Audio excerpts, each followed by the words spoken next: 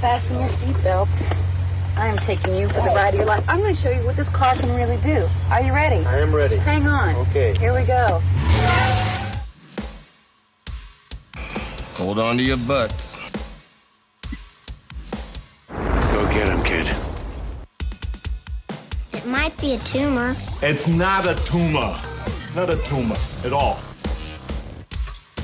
What you're going to ask me. So you can go ahead and ask me what you're going to ask me. And my natural response could be to get offended. Hey, want to hear the most annoying sound in the world?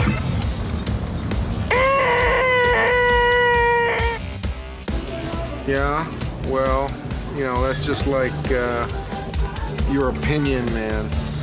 All right. You're listening to the 30-something movie podcast.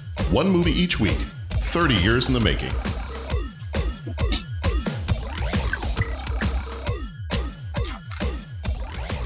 It's the 30-something movie podcast. I was going to do that in an Australian accent, and then I realized we don't want to lose Australian listeners.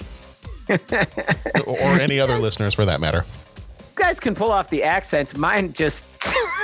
I can't do that, man. You guys can do the accents. I was going to ask you to do your best Australian accent, and then after you were done, I'd be like, that's a great Sean Connery. Nice job. Yeah, I'm telling you, man, go back to The Hunt for Red October. There's a goose egg in there, and it's just like, you guys have these excellent Sean Connerys, and then it's sort of like, then I go with mine, and it just gets silent. It's like, uh-oh, crickets. And then suddenly, Oh, Money Penny. That's right. Tell me, Money Penny. Why don't we undo that bow and get to know you? All right. Well, we're not talking James Bond this time around. We're not even talking The Hunt for Red October. We're not even talking Sean Connery. We're going to the land down under. And with Mr. Tom Selleck. With Mr. Tom Selleck, Yeah. The ultimate example of an Australian actor. Yes. But he's not playing Australian. That's true. I mean, good. No. In terms of that, there's no cultural appropriation. So. Yes. I used a big word. I'm sorry. Yes. I want to make sure I'm not going to step into a trap here. No. It's late at night. I'm using big words. Don't even know why I did that. Not sure why I did that. I'm sorry, you'll have to repeat that again. We're but simple pirates and not understanding. Mm-hmm. I love that. I'm inclined to acquiesce to your request. Yes. What a great that was a good movie.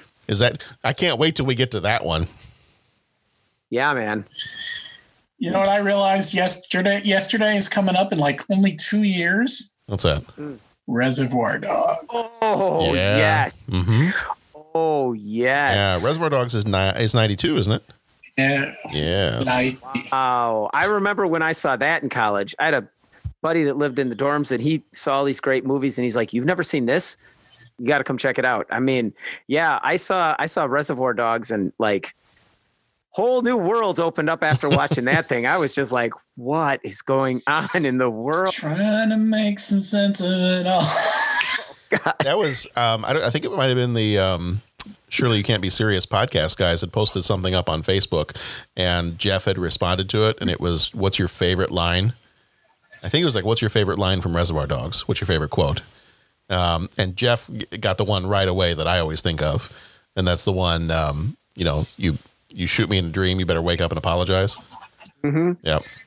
Mm-hmm. Yeah. Mine I mentioned was the entire scene where they talk about tipping. Yeah. Because I have an elderly relative who is completely against the idea of tipping. Yeah. Completely.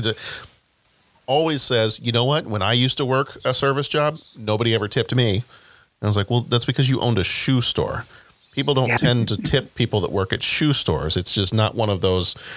It's different, and the way you got paid is probably very different than the way a waiter or waitress gets paid. So that apples and oranges, but no, completely against tipping at all. So oftentimes if we were to go out with this family member, I would try to tip the amount that person should have tipped. Mm-hmm. And then sometimes they'd get angry at me. They're like, "Why did you tip that much?" They're like, "Well, because you didn't." Well, then that defeats the purpose. No, it doesn't. I'm trying to defeat your purpose because your purpose is wrong. That's right. But yeah, no, that whole tipping. So that whole tipping conversation is hilarious to me because I picture having most of that conversation, not all of it, having most of that conversation with my elderly relative. Mm-hmm. That's awesome. Until we get to the end and there's the whole part about, well, I'd tip above 12% for that. Do you discuss Madonna too? No. All I remember is 2 years ago when Dennis watched that with his kids. Maybe it was a year ago. Yes. And he's just like, yeah, I came back, John. And boy, I don't think that was appropriate for the kids. And you were like, what? You watched that with No. Here's the best part is I think he bumped at that whole conversation in the language. Now, the next hour and a half of gratuitous violence, he was okay. Like, and I tease him about it. Like if he was here, I tease him about it, too, you know, but he's like, yeah, I don't know about that. I'm like, dude, there was like, you know, gasoline and ears and a lot of. We are, as a country, I feel we are desensitized to violence. Oh yeah. Shut up, Bo. And I wonder if he I would jokingly say, I know he knows the movie, but I would jokingly say, like, do you think it was like A Dog's Life or something like that? You know, some like kids movie. Oh, Reservoir. It's playing around a reservoir. Mm-hmm. Yeah. It's cute. It's like the 7th sequel to The Incredible Journey. Yeah, I don't know. I don't know, but he was. He came back that next day and his eyes were big and he's just like, well, I don't remember all that. I'm like, see what happens when you don't show up, Dennis. Mm-hmm. Maybe so did you watch the whole thing? Or? No, I ended up turning it off. We watched not zombie. What's the one with the zombies in the TV show? Walking Dead. Walking Dead. He's like, yeah, that movie Reservoir Dogs was too much. We just went back and watched Walking Dead. All right. Then. All right. There you go. I thought you were going to say he stopped and switched over to Quickly Down Under. Mm-hmm. Quickly Down Under. Or Little House on the Prairie. Transition. Mm-hmm. Yeah. Well, we are the 30-something movie podcast, and this time around we're calling it our tribute to Australia month because the year was 2019. It was back when life was worth living, and I never thought that dreams would die. I'm going to start going into the whole Les Mis thing if I'm not careful. I'll sing the song. Don't think I won't. But when I was putting this whole thing together for this year and trying to group things into different categories for the months, sometimes, as we've noticed, the categories can get to be a teensy bit of a stretch. So I did happen to find that we had 2 movies that were both called Something Down Under. So I was like, well, those have to go together. Like, we don't have a choice. And then I saw that we had one other movie that was for this year that was called Men at Work. So I was like, okay, well, clearly we've got 3 weeks worth of, you know, we can get 2 of those that are actually about Australia. And then the other one, we can jokingly throw that in there because Men at Work. Right. So this is our tribute to Australia month. So that is the reasoning behind our movies. For this month, we do have Quigley Down Under. Then next week, we've got Rescuers Down Under. And then we're going to follow that up with Men at Work, which has absolutely nothing to, as far as I know, has nothing to do with Australia whatsoever. It is so fun. I love that movie. I am so excited. Good. I can't wait to see it. I've never seen it. Oh, you're going to love, you have to go in the right mindset. Oh, I can get into it. I can get into the right mindset. It is not a serious film. Yeah. It has been so long. It's been so long since I've seen that movie. I don't remember much of it. So I'm looking forward to seeing it again. So, but this time around, our movie is Quigley Down Under. Very quickly, we spoil the movies that we talk about. So be warned. This is your warning. Visit our website, 30podcast.com, where you can rate, leave a voicemail, become a co-executive producer via Patreon. We already have a few Patreon patrons, and this will be slightly old news by the time this episode comes out, but coming up very soon, we're going to have a guest host on our show because one of our patrons, Podrick from Ireland, actually upped his pledge per month to a higher amount. Really? So he's going to be joining us. Wow. So I did let him know. I said, well, we're going to figure out a good way to deal with the time difference between America and Ireland so that, we're not asking you to record at like 2 a.m. or we're not recording at 2 a.m. So we'll figure out something, but I'm kind of coordinating with him so that we can get him on here. So that's super cool. So that'll be very, very cool. Really cool. And I don't know what to say. Thanks, man, for throwing in and help. Right on. Yeah.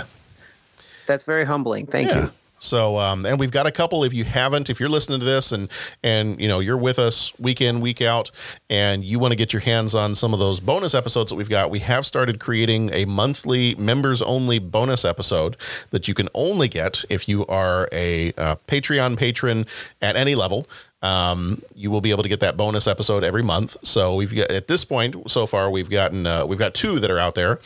We've got Brewster's Millions was our October one. And then this month, November, coming up, I think that one's probably getting released here in just a couple of weeks. We have The Empire Strikes Back 40th anniversary. So we probably spent about 17 hours recording that one. So it was a night well spent. But that one is the one that's going to be coming out in November. So if you want to get your hands on those, go on ahead, go over to our website, 30podcast.com, join us on Patreon, become a co-executive producer of the show, and then you'll have access to those bonus episodes that come out once a month. And then depending at what level, you support us at, then you also get the option to maybe pick a movie for us to talk about as well. So we have one of the tiers is called the Listener's Choice. And then you can pick a movie for us to talk about from within our year. So, head on over there, check that out if you want to be a part of that. And I think that's all I got in terms of kind of our business side of things here. This is the first week of the month, and the first week of the month we jump into the DeLorean and we head back to this month in 1990. So really, really quickly, this month in November 1990. Some of the top news articles. November 10th, the John Hughes film Home Alone, directed by Chris Columbus, starring Macaulay Culkin, premieres in Chicago. November 15th, producers confirmed that Milli Vanilli didn't sing on their album. Shocking. November 22nd, Margaret Thatcher announces her resignation as British Prime Minister. And I might have just lost all of the British listeners that we have. And then it's a possibility. It's yeah. And then November 26th, the very first Billboard Music Awards. MC Hammer and Janet Jackson were winners at the first Billboard Music Awards. Deaths that year, we had November 23rd was Roald Dahl, the British author who wrote Charlie and the Chocolate Factory and the BFG. He died at age 74 on November 23rd. Pat, I figured you'd know this one. On November 25th, Bill Vukovich. Yeah. Indy 500 driver dies in a crash at age 27. Yeah. In 1990. Top books this month. Let's see. The Plains of Passage by, it might be Jean M. Auel. Might be saying that wrong. Top movies were Jacob's Ladder, Child's Play 2, and Home Alone. And the top songs were Ice Ice Baby by Vanilla Ice and Love Takes Time by Mariah Carey. I knew somebody was going to do that. Yo, stop. Right, listen. Thank you. This is brand new. Yeah, that's about all I remember. Which that beat there, that do do do do do do, that was from Under Pressure. Under Pressure. Yeah. Yep. I believe it's called sampling, right? Mm-hmm. Yes. Mm-hmm.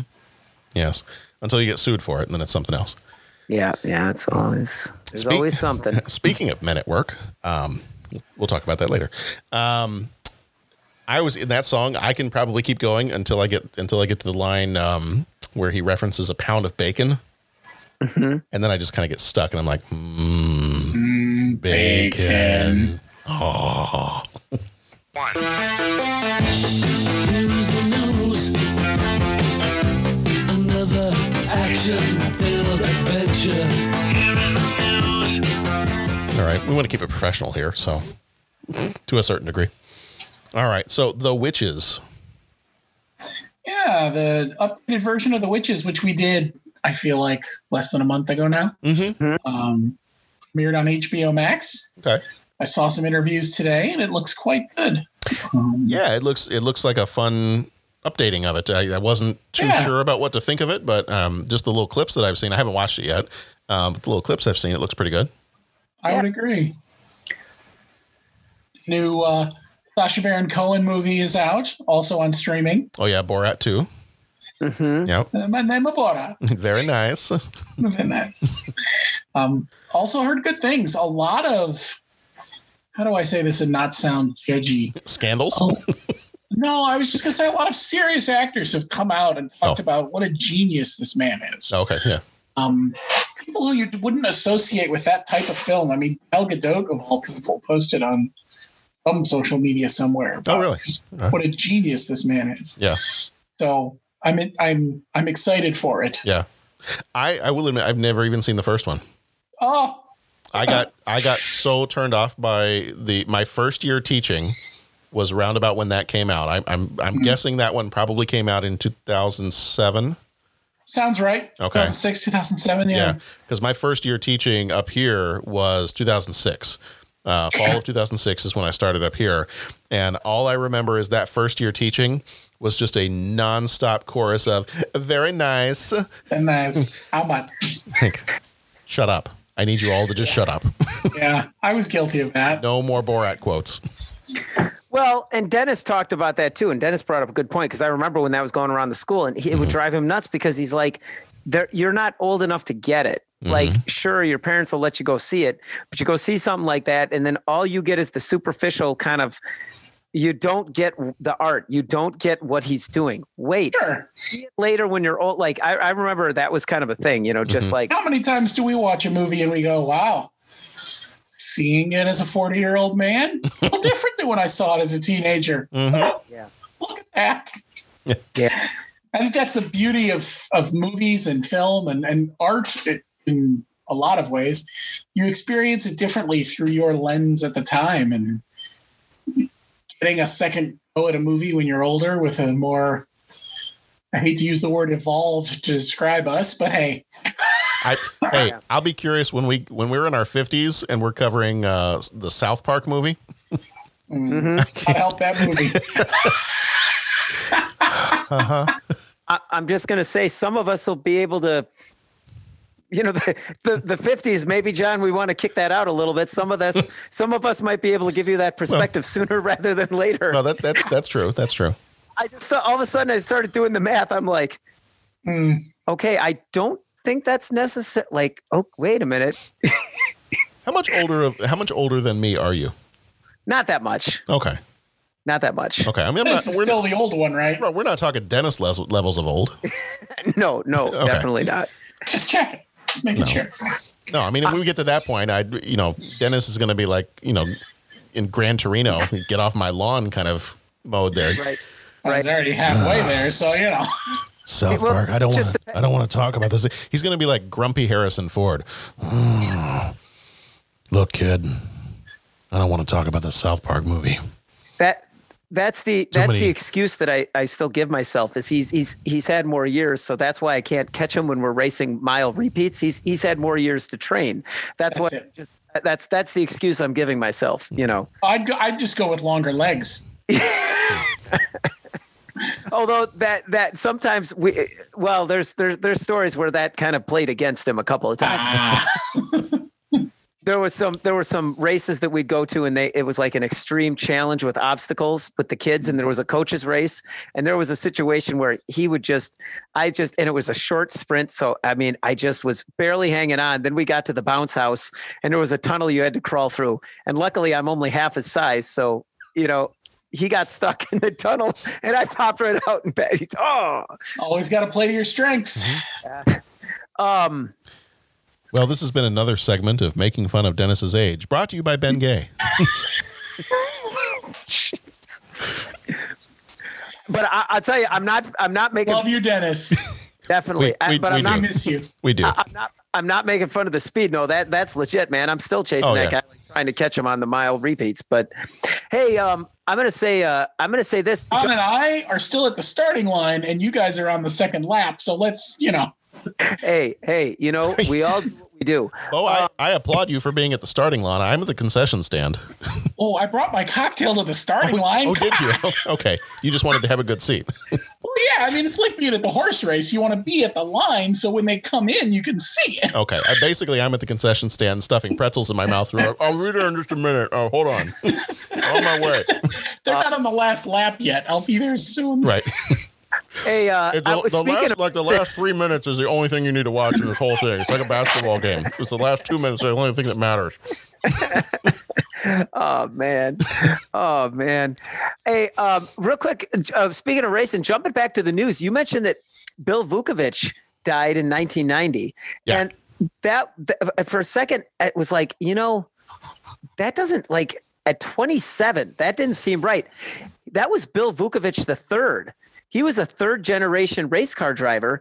And it's like, I'm not an expert on it too. I mean, I knew the name and all that because his grandpa, like I remember that name from like, Racing Glory in the 50s. But what kind of threw me is I think his grandpa died at the racetrack too. Oh, did he really? I don't now his dad was a racer as well. I don't know if his dad passed while racing, but kind of a tragic story because you're right. He was young and he really didn't, the Bill Vukovich III, but kind of a little bit of a tragedy around the racetracks with that family. Yeah. So yeah, actually, I looked it up here real quick on Wikipedia. Bill Vukovich, if this is Bill Vukovich Sr. died age 36 at the Indianapolis Motor Speedway. Yeah. And then did Bill Vukovich II also die? Not to my knowledge. Okay. But again, I'm not an expert. Like I said, the only reason I just had to look it up was because I knew there was a Bill Vukovich like back in the 50s, back in the day. But yeah, and then I think his grandson there, I think he died at a different, I don't know, if he perished at Indy or if it was a different racetrack. No, according to, I found it real fast here on Wikipedia. It says Vukovich III died on November 25th, 1990 in a crash during practice for a CRA race at Mesa Marin Raceway in Bakersfield, California. Okay. So. Got it. So sad. Yeah. But yeah, especially when you think of like the family like that, that's right. just right. So anyways, I didn't mean to be a downer with that whole thing, but no, I appreciate the Pat-splaining. Oh, see, I tried to avoid. I didn't mean to. You don't need to. No, if you're correcting something. I would say when you're right, you're right. And right. You're right. Yeah, you're right. When you're right, you're right. And you're right. Yeah. Oh, man. No, you're good. You're good. To quote the Australians, no worries. No worries. No worries. Mate. No worries, mate. All right. All right. Well, that's probably all we got in terms of news. And this month in 90, I don't think any of us are going to try to sing Ice Ice Baby anymore. Really thought about it. All right. I want to. I'm just trying to be cognizant of the fans' wishes. Okay. The fact that we would like people to keep listening to us. And that's okay. Part of it, yes. Ninja, go. Go Ninja, go Ninja, go. Now, wait, see, that's too. That's coming up. Is too. Okay, so yeah, so I will tell you this: I probably stayed up a little bit later than I should have last night because I realized, oh Lord, it's almost November. Well, for people listening, it is November, and I realized, wait a minute, we got to start getting ready for some 1991 stuff here pretty soon. So I did stay up last night and I took our list of what we voted on for the 91 movies. And we had some listeners that voted on 91 movies. And I believe I have the final, and I think I've also grouped them into their months and themes and whatnot. So I think the schedule for 91 is probably set. Oh, nice. So we got some good stuff in there, and we got, and I threw in a couple of dark horses as well, just for fun. Really? But did you already pick the members only episodes, or is that a later process? No, I will kind of do that later. We kind of do that as we go along a little bit. I might just do some of those like a couple months ahead of time. Because with those we can do pretty much whatever we want, so we can pull from. Right, I'm just curious more than anything. Yeah. So before we get into the Quickly Down Under stuff, if anybody is interested, let me actually pull that up real fast, and then I can give people a sense of what we got going on here. So I'll just rattle off some of the movies that we got coming up next year, and I'll let you gentlemen and the listeners at home gush over the fun that we're going to be having next year. So let's see. I had to do this, Pat, because I know you waited so long to talk about Batman when we got to 89, and it got to 91. And I was like, what's the first movie we're doing right out of the gate? The Rocketeer. Yeah. So do you not read the papers? Nice. I've been busy. So Pat, I don't have a choice anymore, because in the month of January, I'm not going to read off all the movies here, but in the month of January, we've got The Rocketeer, followed by Teenage Mutant Ninja Turtles 2, followed by Backdraft. So Nice. I have no choice. I have to watch Backdraft before the middle of January. Yes. Okay, so we'll be able to talk about So we'll be able to talk about it. Yeah. And then I finally can go back to when the pandemic started and I can explain the reference. Right. Right. We're going to be laughing about that. John, you remember like when, let's say that pandemic started, not this pandemic started. We'll say that pandemic started. It's going to be like, you know what it's going to be if somebody's filming it? It was going to be like the end of Usual Suspects.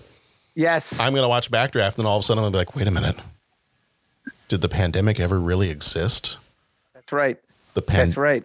The pandemic is Kaiser Soze? That's right. So then we've also got, let's see, coming up over the next few months in 91, we've got Father of the Bride, got the Addams Family, King Ralph, Robin Hood, Prince of Thieves, Hook, Bangarang. Bangarang. We got Doc Hollywood. We got L.A. Story. We've got JFK. I'm particularly proud of this one. The month of May is titled Shots Fired Month, and it's Ricochet, JFK, Naked Gun, 2.5, Hot Shots, and Toy Soldiers. I'm kind of happy with how that one got grouped together. Toy Soldiers.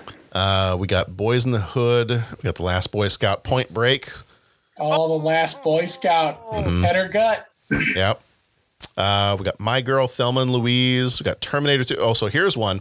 August of next year is Time and Space Month. Pat, are you sitting down? I'm sitting down. I'm going to hold on. Okay, hold on, Pat. Terminator 2 Judgment Day.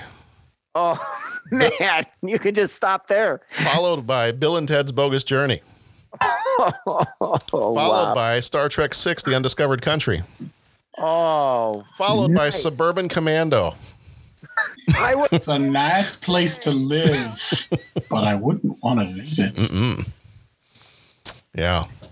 Oh, wow. So, yeah. Let's see what else we got. We got Jungle Fever, White Fang, Beauty and the Beast, Silence of the Lambs, Sleeping with the Enemy, Defending Your Life, What About Bob? Defending Your Life. The Fisher King. Defending Your Life was one of those movies where for a very long time, I remembered seeing that movie when I was a kid. And then I kept trying to remember, like something would always come up. And I'd be like, what is that movie where the guy is dead and he's got I can't remember what the name of that movie is. And this is before I knew what IMDb was and, had the ability to search and all that stuff. And then I came across it probably a couple of years ago and I was like, that was that movie. I love that movie. Yeah. I have not seen it in a very long time, but I remember watching it several times as a kid. And so then we end the year. Our final movie of 1991, when we get to the end of December, will be City Slickers. So hello, Norman. Hello. We start with The Rocketeer. We end with City Slickers. So it's going to be a good year. Yes, it is. So a very good year. Some of the other ones that we might possibly throw in for, so if anybody is interested in becoming a co-executive producer and getting these bonus episodes, some of the other milestones that we might possibly throw in there as some of our bonus episodes, I think you guys are on this page too. You could probably see it down towards the bottom. I've got milestone movies. So what movies? Planning ahead one. Yeah, it's the planning ahead. It's the monthly themes, and then There it is. down at the bottom Gotcha. of the page, I've got movies that are hitting their 80th anniversary, their 70th anniversary, their 60th anniversary, 50th, and 40th. And there's We do like I know we haven't really done this yet, but we could do a couple of these actually. We could try to do a double. Yeah. Do the old one and the new one, like Dumbo or Willy Wonka or The Wolfman. Yeah, Clash of the Titans. Yeah. Yeah. A couple that have been redone. We try to do like a thing. Yeah. 101 Dalmatians. Didn't they remake that one? Mm-hmm. Yeah, wasn't it Glenn Close played Cruella? Yeah. Yep. Yeah, so I mean, those two, we've got some of those milestones that are like 1941. We got Citizen Kane, Dumbo, The Maltese Falcon, The Wolfman. Maltese Falcon. You got 70 years next year will be Alice in Wonderland, Streetcar Named Desire, The Day the Earth Stood Still. 60 years next year will be Breakfast at Tiffany's, Yojimbo, West Side Story, 101 Dalmatians. 50 years. So this is where it starts driving me nuts. 50 years will be A Clockwork Orange, Willy Wonka, Dirty Harry, The French Connection, Duel, THX 1138. And then 40 years will be Raiders of the Lost Ark, Evil Dead, Escape from New York, Stripes, Clash of the Titans, Great Muppet Caper.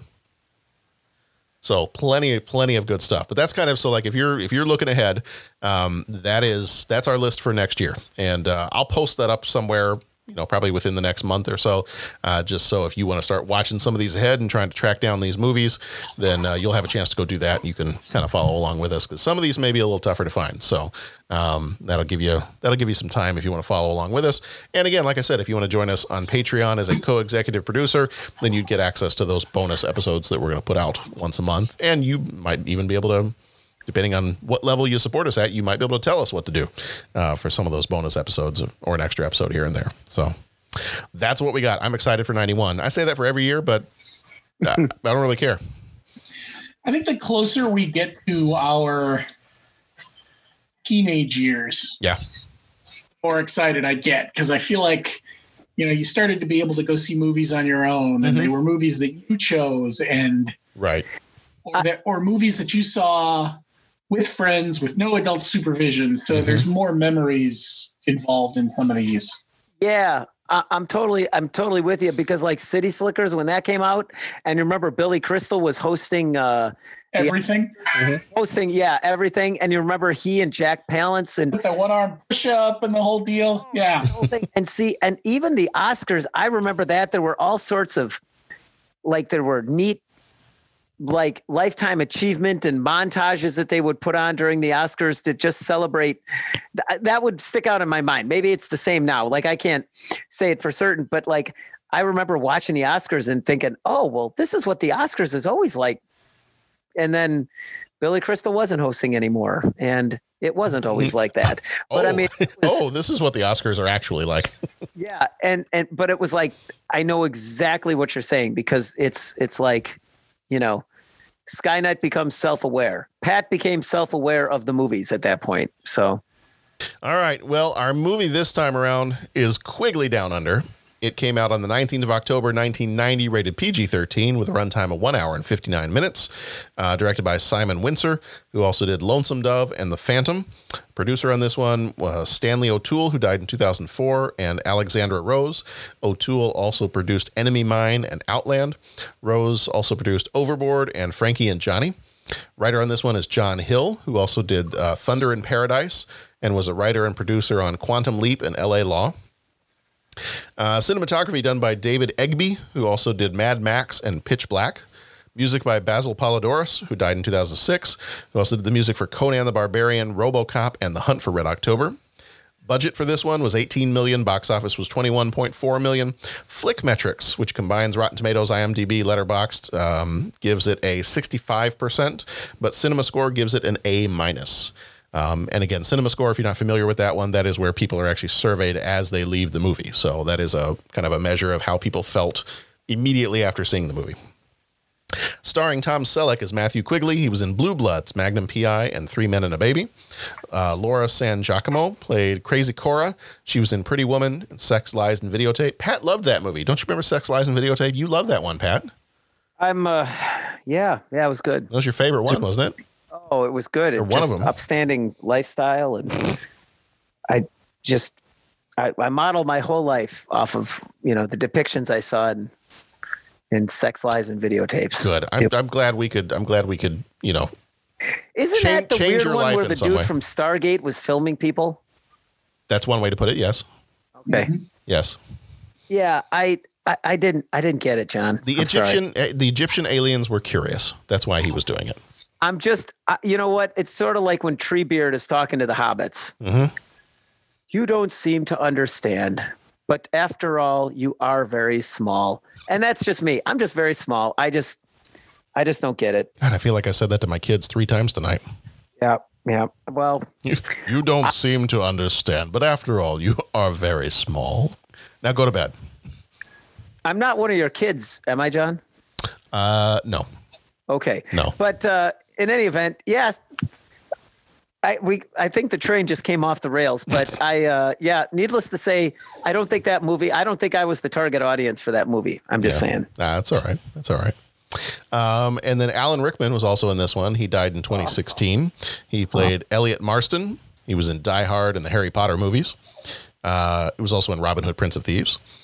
Great villain. We'll talk more about that, but, really good villain. Chris Haywood played Major Ashley Pitt, who was in Muriel's Wedding and Kiss or Kill. Ron Hadrick, who died in 2020, played Grimmelman. He was in Water Rats and The Lost Islands. Tony Bonner played Dobkin. He was in The Man from Snowy River and Liquid Bridge. Jerome Ellers, who died in 2014, played Coogan. He was in The Marine and Ned Kelly. Roger Ward, who played Brophy, was in Mad Max and Bad Behavior. And Ben Mendelsohn, who played O'Flynn, was in Rogue One and Ready Player One. Matthew Quigley, played by Tom Selleck, is an American rifleman who travels to the Australian outback to answer a help wanted ad calling for a sharpshooter.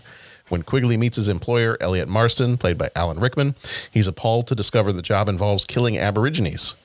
The two men fight, and when Quigley is knocked out, Marston leaves him and a local crazy woman, played by Laura San Giacomo, to die in a remote part of the outback. They are rescued, however, by Aborigines and plot their revenge. Here is the trailer, and we'll be back in just a moment. All Matthew Quigley did was answer a help wanted ad. But a few surprises were waiting for Quigley down under. There was no mention of his friendly co-workers. Is everybody in this country as butt ugly as you three? Nor that he'd get an assistant. Look out, Roy! Sorry, Roy! Nothing about the transportation problem. Are we lost? Nope. I know exactly where we are. We're lost. The unusual local inhabitants. The extraordinary cuisine. I don't eat things that are still moving. You gonna shoot it first? Or the extra duties. You can take me if you want to, Roy. Kid, next time she talks like that, go all over the dress. Worst of all, his employer turned out to be somewhat moody. You could call it that. But Quigley's about to teach him a lesson in labor relations. Well, that knocks me out of my own house. Don't worry, Roy. Everything's gonna turn out just fine. Sorry, Roy. My name ain't Roy. It's Matthew Quigley.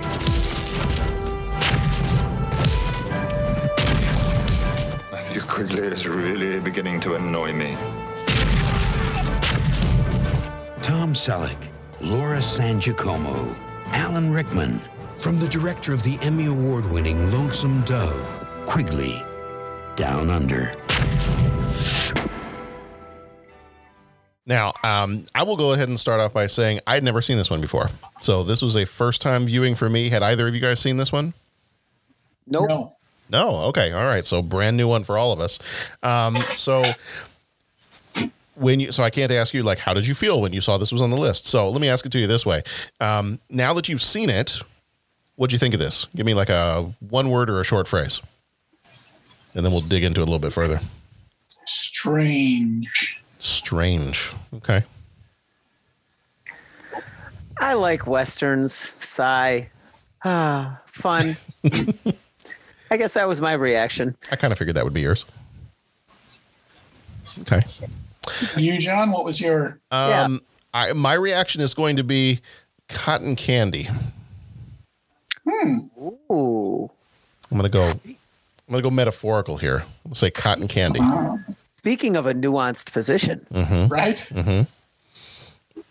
So let's explain our words or phrases here just a little bit, and then we'll kind of dig into the plot of the movie a little bit too, and then talk about some of the characters and all the other good stuff. So what do I mean by cotton candy? Actually, you know what? I don't know that I'm going to go first. Go first. Okay. Should I go first? I don't want to ruin it for anybody else. Okay, I'll go first. Go first. That's true. All right. So cotton candy. What I mean by cotton candy is my wife and I love a good Western. Like, we love Western, but that's the one, we always used to watch. Tombstone was her birthday movie every year. And then all those other really good, like Unforgiven, the Magnificent Seven, 3:10 to Yuma. I love a good Western movie. This one, in terms of a Western movie, like it had the fun characters. It had, the sharpshooter with the rifle skills, and had the really good villain. Kind of the surroundings were perfect for a good Western movie. Taken out of the American context of an Australian Western, a couple things slightly different, different enough to let you know that this wasn't an American Western. Not overtly, I don't think I would say it's overtly Australian, but, enough. I mean, it did have the Aborigines featured in it, and I'll go into that a little bit later. I kind of wish that piece of the movie had been featured a little bit more, because it seemed like they were going that direction, but I'm not sure I felt like they went as far as I thought they were going to with that piece of it. The reason I say cotton candy is because I don't think there was much of a story. Like I didn't get too much of a story. The story, my wife and I, several times, we kind of like looked at each other and we're like, "Do you remember what's going on in this movie?" Not really. And I think that's where I got strange. Okay. I felt disconnected a few times. Yeah. So I almost felt like we were watching a couple of different episodes of a TV show. So that's why I say cotton candy. Wiggly because arrives in Australia. Yes. Wiggly meets the boss and gets his assignment. Yeah. Wiggly gets beat up and rides through the outback with Crazy Lady. Yeah. Like episode 1, episode 2, episode, it was very funky. Well, that's why I say cotton candy, because it's pretty on the outside, kind of airy and not a whole lot going on the inside. So, sure. Yeah. But I mean, that's kind of the extent of my criticism. I thought the characters were fun. It did seem, and I don't know that I necessarily want to say that this is kind of a result of I don't want this to come out the wrong way. Sometimes with a non-American production, they tend to end up looking a little bit more like a TV movie than they do a Hollywood film. Production value wise, and there were several things about this one, either the way the directing was done, and the fact that it was directed by the same director as Lonesome Dove. It felt a little bit more like it should have been a miniseries, it had that kind of TV movie. It had that kind of TV movie quality to it. So, I mean, I don't want to be dogging on the movie too much, but I mean, I think that was a big knock on it for me. Was I don't know that I could completely tell you, other than him answering this ad for a sharpshooter, and the sharpshooter had something to do with driving the Aborigines off the wealthy guy's land. Other than that, and the little moments with the characters and things like that, I don't know that I could tell you what the overall story of it was. I mean, I know the synopsis that I read talks about them, getting thrown out in the desert and then they're plotting their revenge. But even that, I'm like, I don't know. I mean, it's not a revenge movie, but it's also not it starts out like it wants to be, I don't know, you can call it like a social justice movie related to the Aborigines and kind of what their plight is. But it doesn't really take that very far either. So I don't know. And I don't want to be super negative on it, because it was a fun movie, but to me, it just did not have a lot of substance to it. And there were some things that I kind of wish they had taken a little bit further. So that's my take on it. I didn't dislike it. I didn't know what the story was. So it's not one that's necessarily going to linger for me. Mm-hmm. So that's my initial take. I can agree with all of that. The movie of the week feel, the whole thing. Yeah. I didn't mean to bring you down, Pat. No, you didn't. Okay. And it's funny because it's like, I hear everything you're saying, but for me, that just kind of worked. I could just turn it on, watch it, enjoy it. And like, that was it, like nothing, there wasn't any other thing going on. And I hear what you're saying where, some of the beats were a little bit weird. I was like Crazy Cora. Okay. I was like, man, that character ended up like, wow, there was a whole lot there. And they seem to kind of gloss over that. And so I get what you're saying, where it's kind of like, well, there were a whole bunch of plot threads that could have been ignored or handled more in depth. So I get what you're saying. And the way you described it, where it was like a series of one adventure after the other. I totally get what you're saying.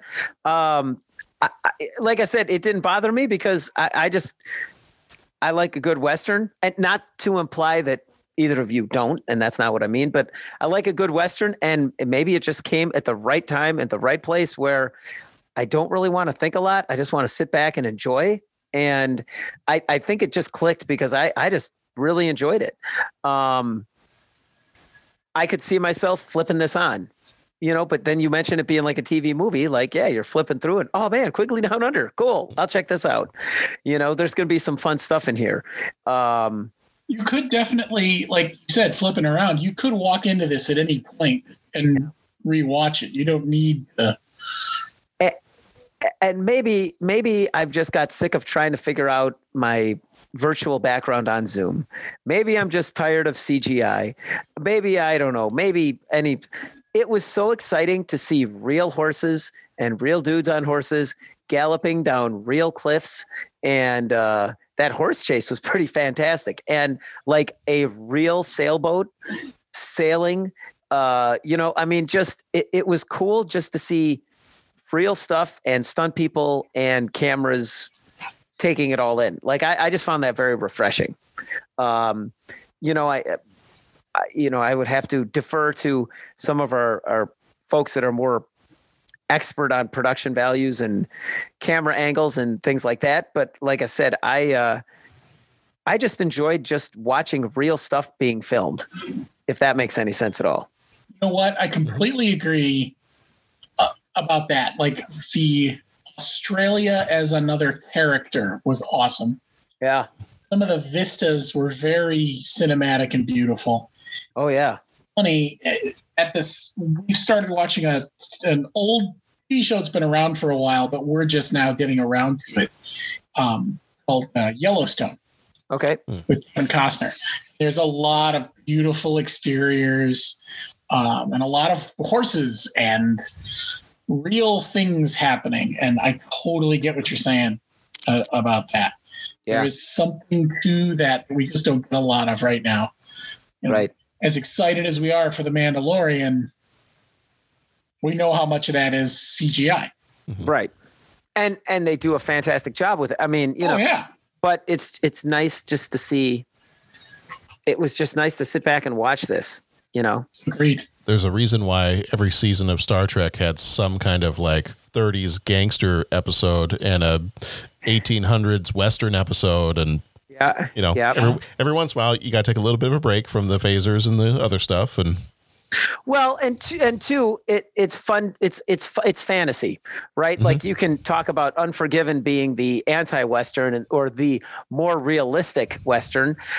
But, you also, when you watch this, I mean, it's not dirty and yucky. It's just rugged.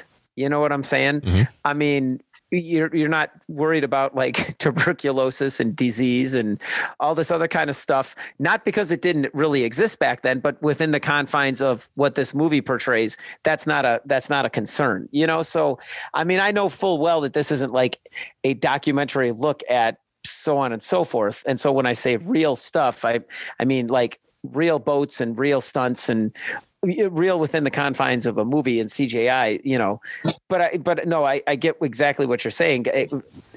And yeah, why am I saying this? I'm just agreeing with your point. Yeah. If you were going to go into a holodeck, what are you going to go back to? You're going to go back to one of these time periods as a fantasy, no one's going to want to go back to the Middle Ages and say, man, what's my adventure? I want to experience the Black Death. I mean, it's, you want that fantasy aspect. And I think this movie had it. So kind of digging into the plot a little bit of this one, Roy has come over from the States and he's answered an ad to become an employee of Marston. And this is for a sharpshooter. And I don't believe, I'm trying to remember back to the ad, I don't believe the ad actually says why they need a sharpshooter, because I would imagine he probably would not have come over if he knew exactly what it was for. And he does make a point of saying that really his true motive behind bringing in, needing a sharpshooter is to help hunt down the Aborigines, who I think his direct quote is, they've learned to stay out of rifle range. And so he needs someone who can shoot that long shot and do it accurately. And so, I mean, you kind of get the sense immediately that obviously, I mean, anybody Alan Rickman plays half the time is not going to be a good dude, particularly at this point. After Die Hard, you have, you've got this one, you've got Robin Hood, Prince of Thieves. He plays a good villain. You twit, it'll hurt more. With a spoon. This is a good one too. I had pulled up some of the quotes on IMDb, and I did like his, after Quigley talks about the, I will say they start talking about the gun, and Alan Rickman's character, Marston, he's like, the legendary Sharps. And then Quigley starts going into the, your weapons. It's a lever action breech loader, usual barrel length's 30 inches. This one has an extra. He starts going into that whole thing. And when he does start to go into that whole thing, what I'm picturing, and I got a chuckle out of this, is what I'm picturing is from Army of Darkness. Mm-hmm. When Ash starts talking about his rifle. And he's like, this is my boomstick. Boomstick. Actually, wait. Here, I think I might have it right here. We can still. No, that's an ad. Thought I had it, but it was an ad. But that's exactly what I thought. As he starts going through and just starts listing off all the qualities of this rifle, and I'm like, to me, I feel like he should end it with shop smart. Shop S-Mart. This is my boomstick. It's a 12-gauge double-barreled Remington. S-Mart's top of the line. You can find this in the sporting goods department. That's right, this sweet baby was made in Grand Rapids, Michigan. Retails for about $109.95. It's got a walnut stock, cobalt blue steel, and a hair trigger. That's right, shop smart. Shop S-Mart. As he's listing everything off, I'm like, all right, this is not supposed to be funny, but... Right. You're finding it funny. Yeah. But then Alan Rickman's lines that he kind of follows that up with, he's like, an experimental, I can't do a good Alan Rickman, but he's like, an experimental weapon with experimental ammunition. You could call it that. Let's experiment. I mean, he just always, some of the misgivings that I have, about having, after finishing the movie and being like, oh, okay, it wasn't what I was hoping it would be. I don't think Alan Rickman has ever disappointed. No. As any character, but especially as a villain. He is just such a good villain. Mm-hmm.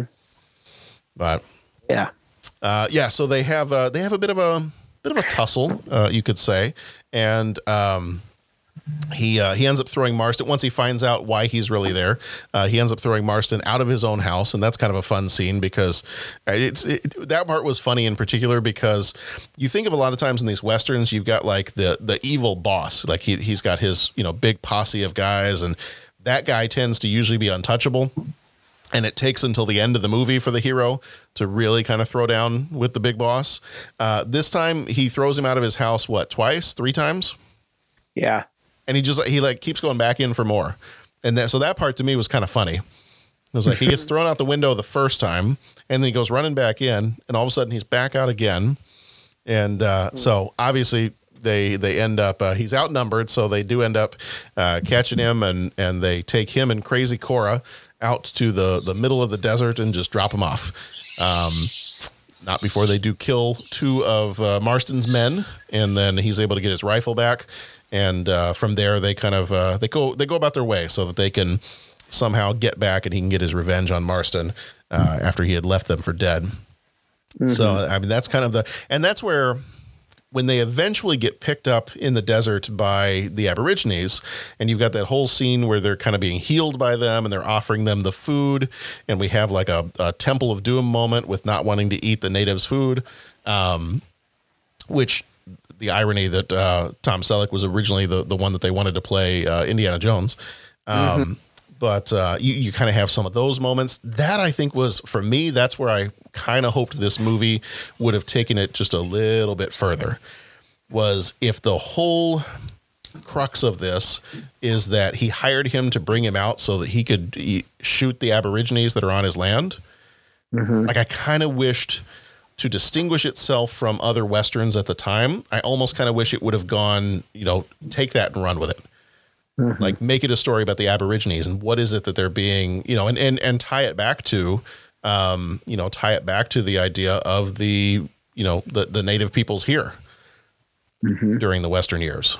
I think you see some of that. You get some of that with a few other movies that came out later. Like you get a little bit of that from like Last Samurai. You get that a little bit with what was the movie, the horse race one with Viggo Mortensen, Hidalgo. Hidalgo. Yep. So I kind of wish they had taken that piece a little bit further. Like that for me, I think would have covered up a few of the blemishes if they had taken that piece and kind of run with it. Well, and even when you get started with the movie, it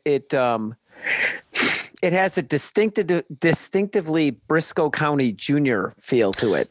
Yeah. Right. And even the music is kind of like, bump, chicka, bump, chicka, dum. It's kind of got that feel to tell you it's all lighthearted. I mean, even when he gets into the fight with the guys protecting Crazy Cora, even that, the music tells you, oh, it's just guys just out having a scuffle. That's no big deal. But later, it's like there's some pretty heavy plot threads, obviously dealing with the Aboriginal population, dealing with Crazy Cora and her backstory, him getting beat up, all those intense things. And the music gets a little bit more intense. And it's like, oh, we're not happy, fun, like, whoop-de-doo, this is going to be fun, yeehaw kind of thing. It's more serious.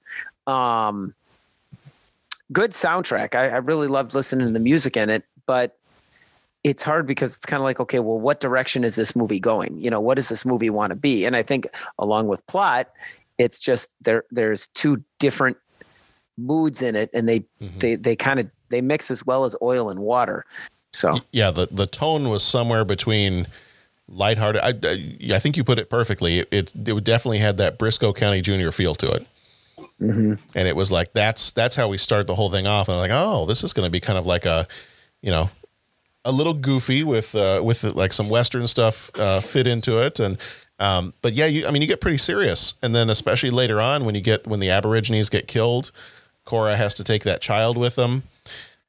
She ends up caring for the child. She goes into that whole story about how she smothered her own child, trying to protect it from the natives that were attacking them back in America.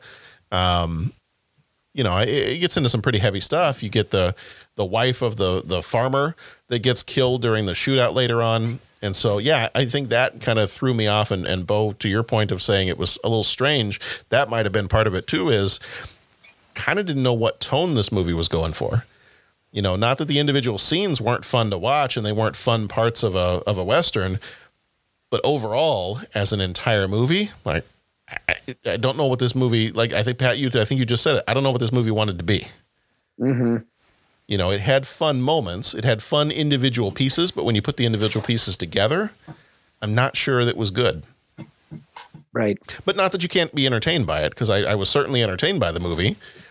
But I don't know that I would say, and it had fun, it was fun quotes, it had fun segments. But I think putting the segments together, I think it was less than the sum of its parts. Yeah. So we do, they end up having a couple of different shootouts. They get rid of some of Marston's men. And then obviously we kind of have the final confrontation between Marston and Quigley. And they set up a pistol duel. Kind of thinking that Quigley is only good with his rifle, with his Sharps rifle that he's got. So underestimated him a bit. And that put proof to the pudding of the phrase assume, yes. that whole thing, what happens when you assume. Yeah. You end up dead in the sand. I thought Tom Selleck was really good in this movie too. Yeah. It was fun watching him. Boy, that was a great scene too. What was it? Wild Bill. Was it Wild Bill? Bill Hickok, right? I think that's what he said. Yeah. Yeah. Yeah. Yeah. That's just classic. I said I don't like him.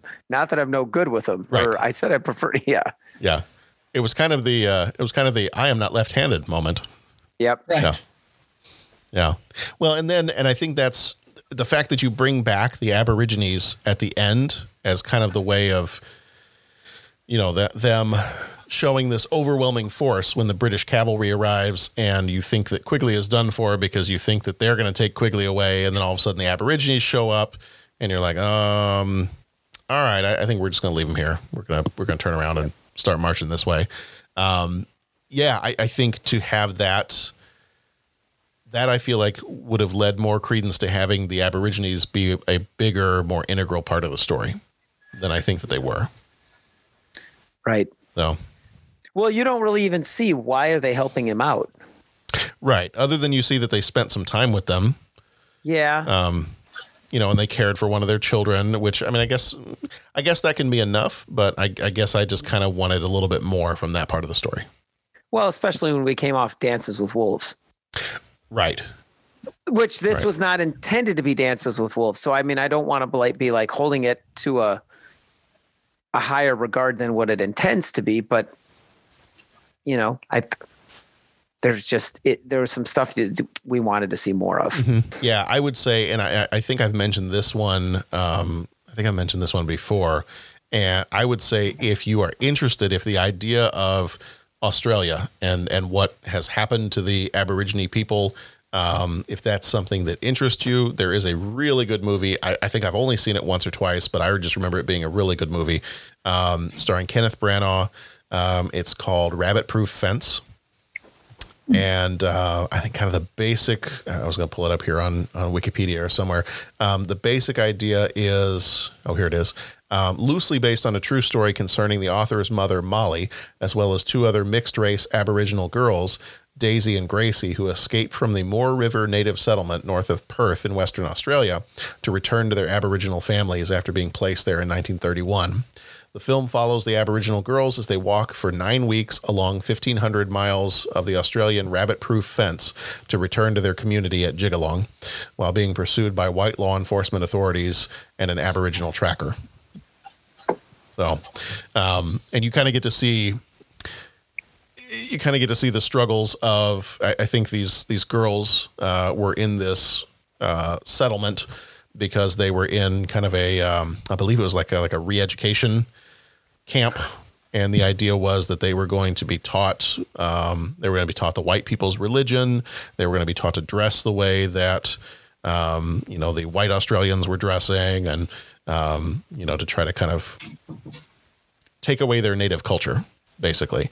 But a really good movie. So, I mean, if that's something that sounds interesting to you, that would be a good one to check out, called Rabbit Proof Fence.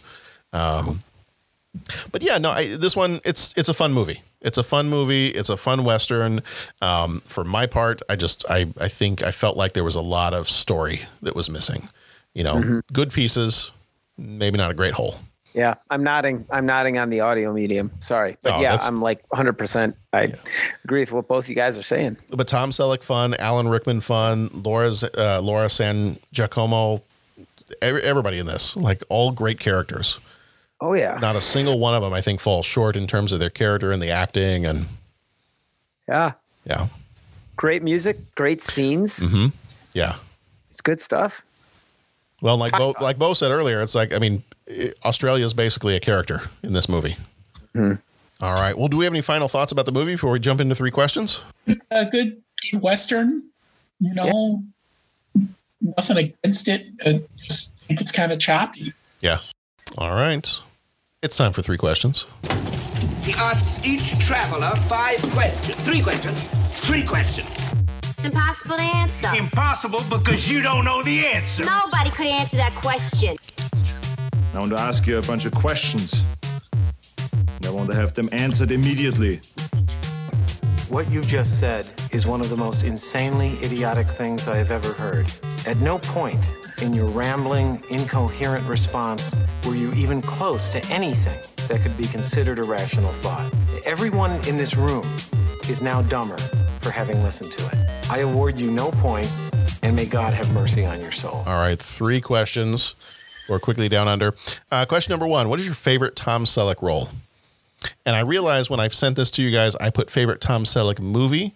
But Pat, I know you're a big fan of Blue Bloods, so I decided to change it to favorite Tom Selleck role, so you didn't feel like you're limited to just the movie roles. Great. So now I've ruined everything for you.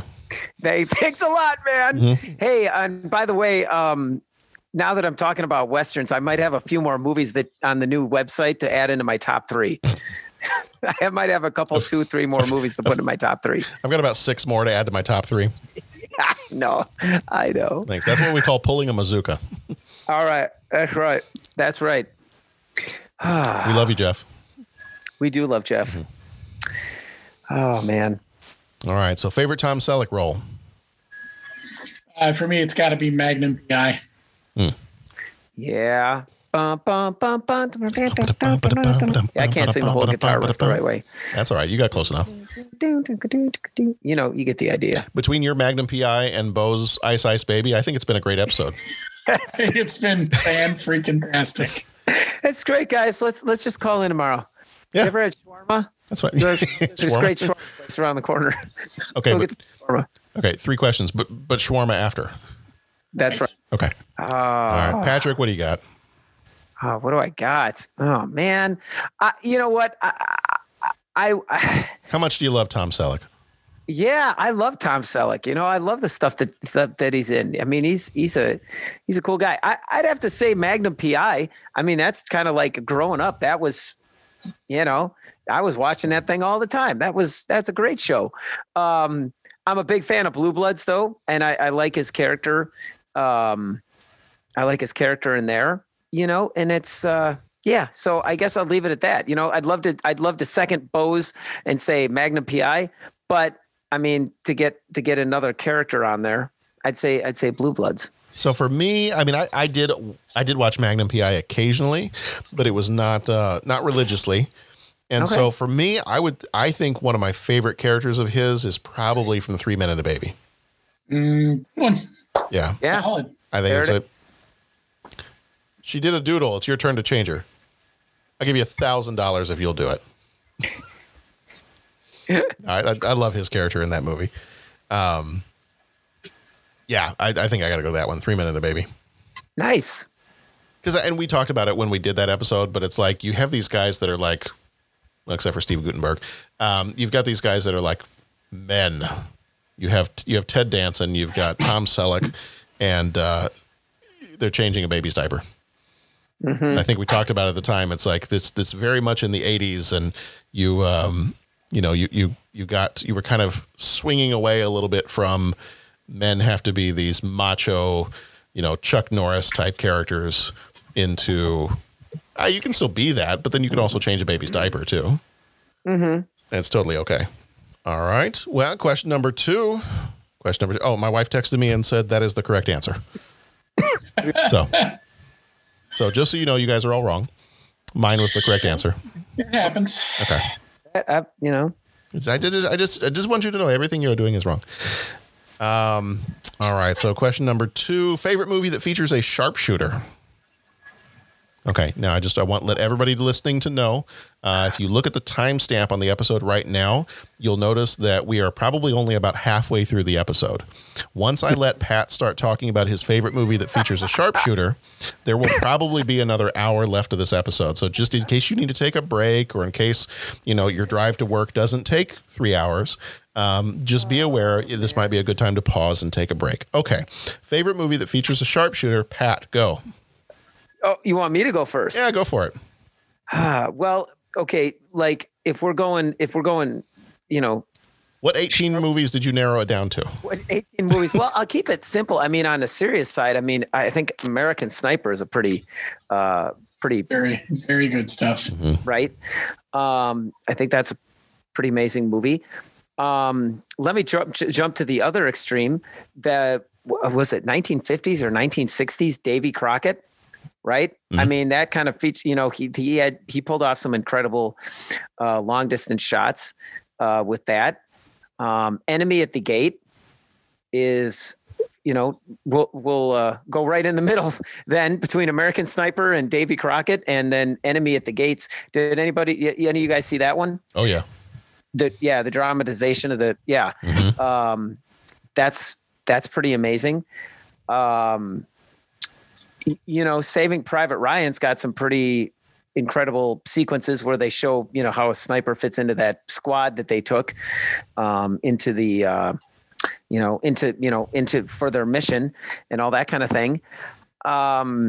I'm just kind of going now. Like I'm just going through all the lists. I'm afraid I might step on some toes. Bo, have I hit anything, or John, anything that you guys were going to mention? I've got one that I'm thinking you might say, and I don't know if I want to. I don't know if I want to steal it out from you. Or Mine were either going to be Enemy at the Gates or Saving Private Ryan. Okay. What's his name? Is his Private Jackson? I think is the different route. So I'm going to see if I'm going to guess which route you went. Go for it. No, I don't know what. All right, Pat, you take your guess, and then I'm going to take my guess. League of Extraordinary Gentlemen. Oh, good one, but not where I ended up. Oh, okay. See, I was going to go with the assassin at the end of Star Trek 6. Also good. Okay. Oh, Bo. Also very good. No. It was Point Blank. Oh. Okay. Nice. That's a good one. First thing I thought of, I was like, sharpshooter. It's kind of hard. Oh, no. I got it. Nice. I didn't even think about that one. That's awesome. Very nice. No, those are the ones. Yeah. Those are the ones that I'm thinking of.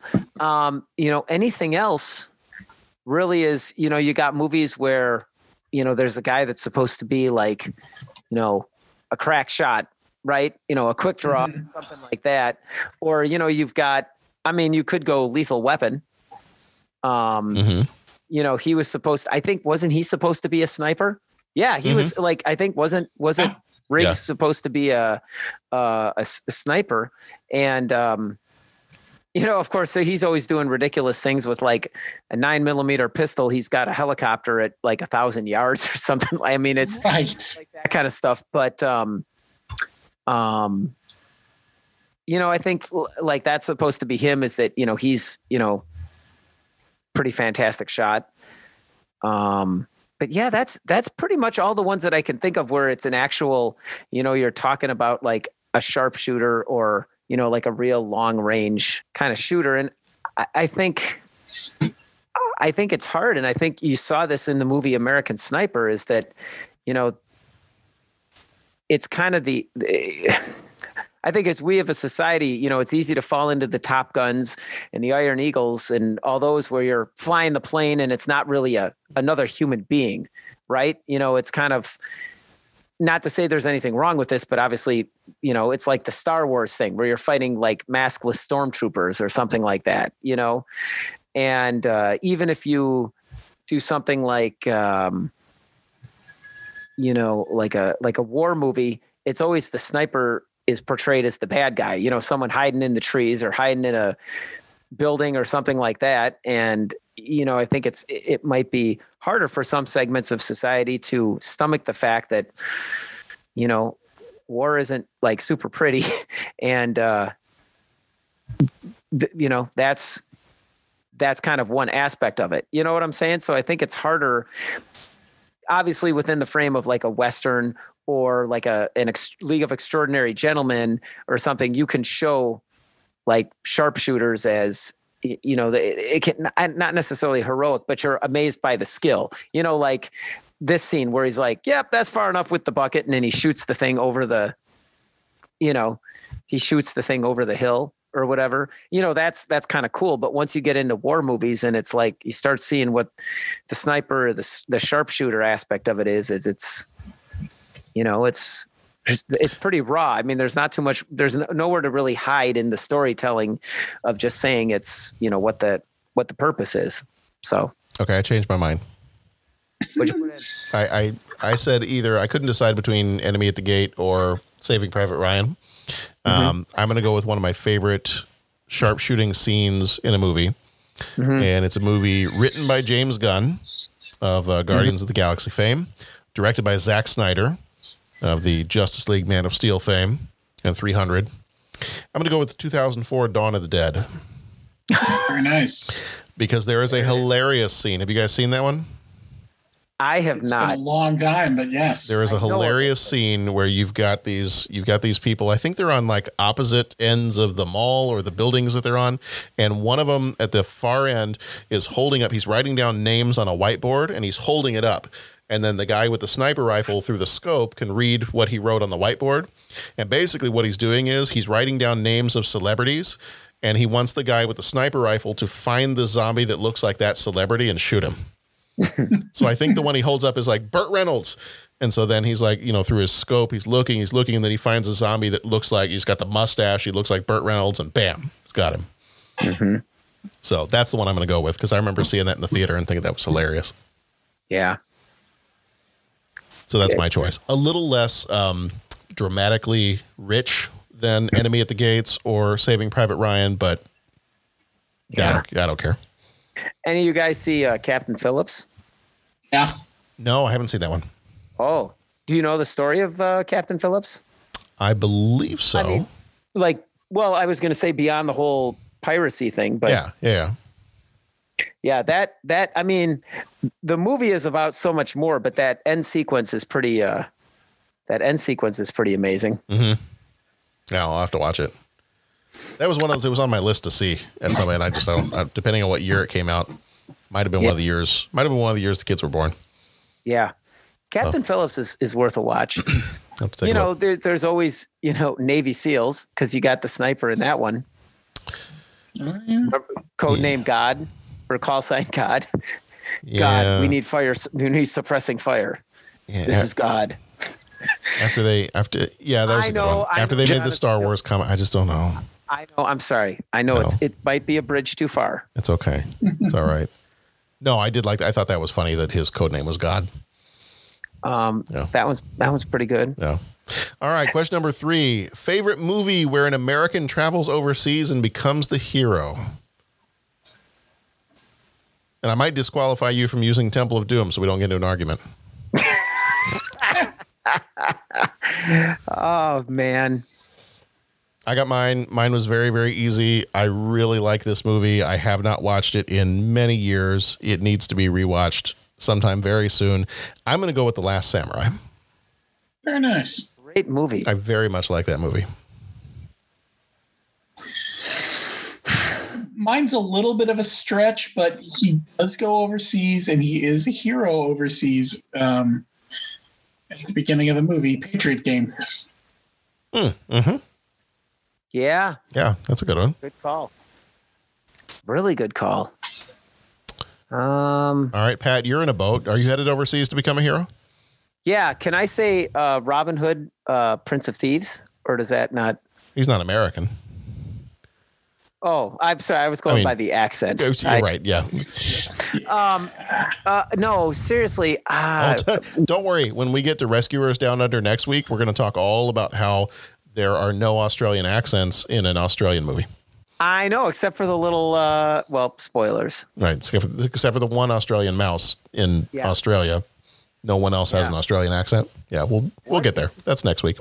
What is the story of an American that goes overseas and is the hero? I like Patriot Games.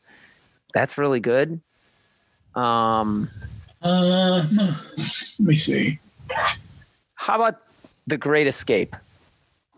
Got 3 Americans in the camp. Yeah. There you go. Does that count? Sure, that works.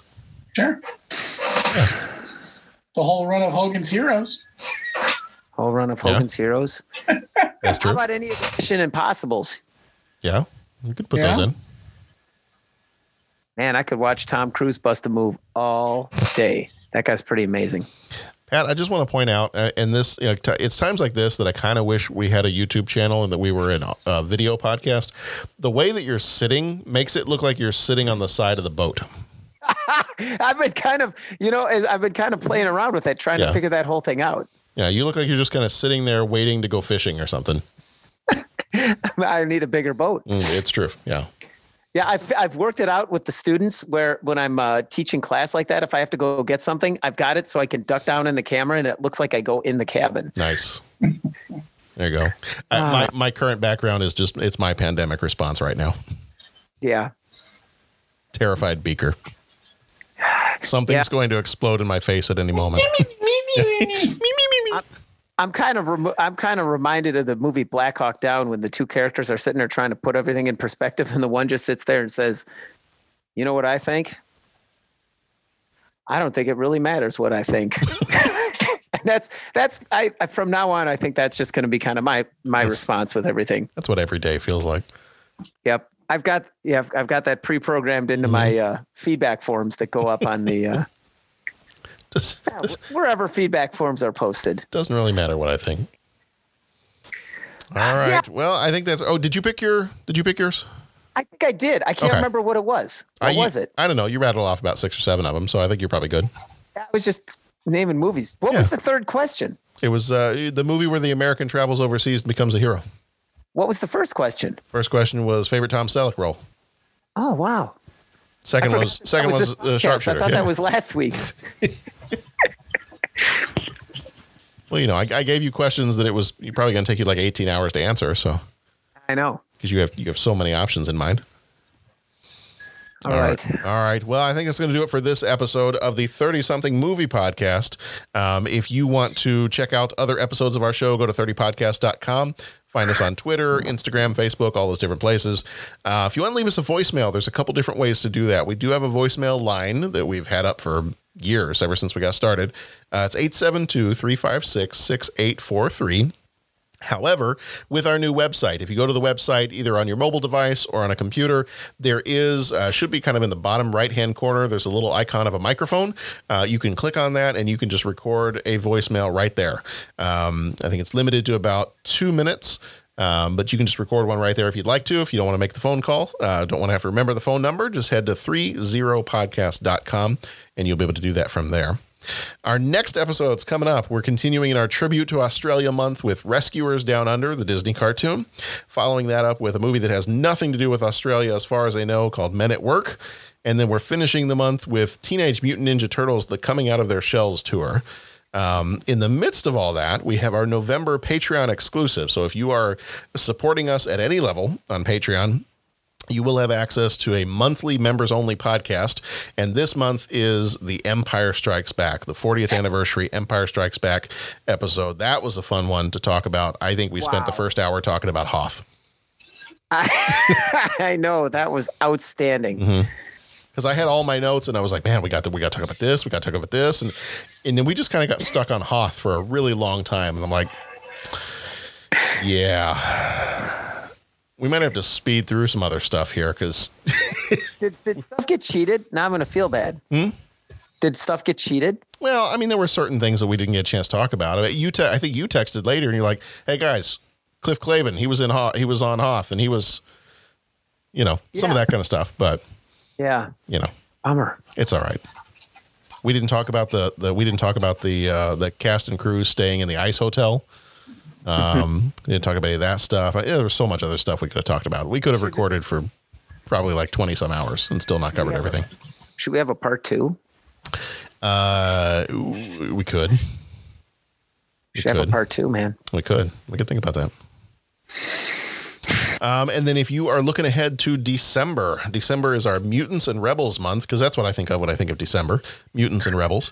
And in our Mutants and Rebels month, we've got Edward Scissorhands, Rosencrantz and Guildenstern Are Dead, Pump Up the Volume, and Teenage Mutant Ninja Turtles. So that's what we got coming up for the last little bit here of 1990 before we head into 1991 here in just like about a month and a half or so. We'll be heading into our next year for the podcast. So that is going to do it for us here this evening. So thank you, Bo. Thank you, Pat, for being here with me. Thank you, John. Thanks, John. All right, everybody. I was going to do this in an Australian accent, but I don't want to lose listeners. So I don't think I'm going to do it. All right. Everybody be excellent with each other. Go watch some good movies, and we'll see you back here next time. Mate.